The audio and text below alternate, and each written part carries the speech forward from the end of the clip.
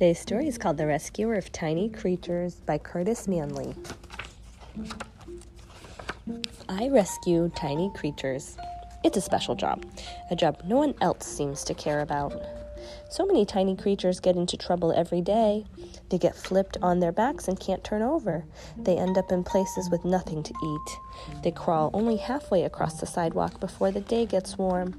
Tiny creatures need friends who can rescue and understand them. And she's helping a worm. She's helping a caterpillar. Roly-poly. Miss Williams, Roberta has been picking up worms again, said Louise. Oh, Roberta, don't touch anything. I'll turn on the water for you. No one has ever been harmed by earthworm slime, I say. But no one hears me. But my cat understands, and she's a good helper. She follows small, moving things. She points out moths. She corners spiders. My little brother helps, too. Yuck. She's got a ladybug in a cup. I carry the ladybug outside. Fly away home, I whisper. She's setting it free. The best rescues were when I got to know a tiny creature before letting it go. Oh, a big one. Yeah, it's a millipede. This millipede was smooth and dry, and it curled into a spiral when I picked it up.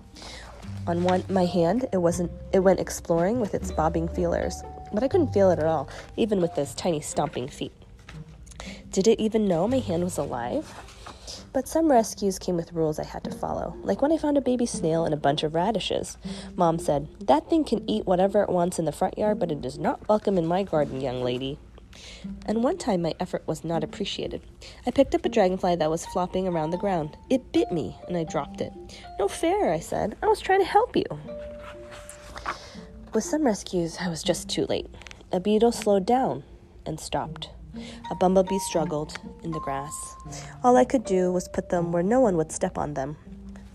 They were still there the next day, not moving, so I kept them. They're so beautiful.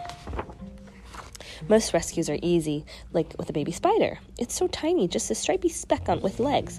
But some rescues seem impossible, like when someone yells, "Spider! Spider, spider, spider!" And everyone crowds into the far corner because one wall of the room is covered with hundreds of stripy specks. These are little spiders everywhere. There are There are the spider footprints.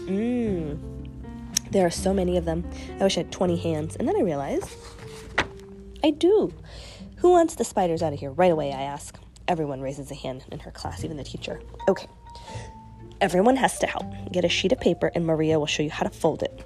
Soon we have 11 little origami boxes and I show everyone how to get the spider babies to drop inside the boxes. Look, all these baby spiders are hopping in. We line up and carry the spiders outside. Set your boxes along the wall and open them up, I say. The little spiders want to climb up. Why do they want to climb? Asks Louise. You won't believe me if I tell you, I mumble, but someone hears me. Roberta, Miss Williams prompts. I take a deep breath. They'll climb all the way up to the roof. They'll stand on their tippy toes and unfurl their spider silk, and then the breeze will float them like balloons to new homes far away. Everyone is quiet. They stare at me as if I'm a spider. And then everyone's talking. No way! Wow! Because the spiders are all blowing away. How does spider silk work? How do they even know how to do that? They're stripy and cute when you get real close. I want to take these two home with me to show my brother and they can climb all over our house. Ms. William claps her hand. Let's thank Maria and Roberta for showing us what to do.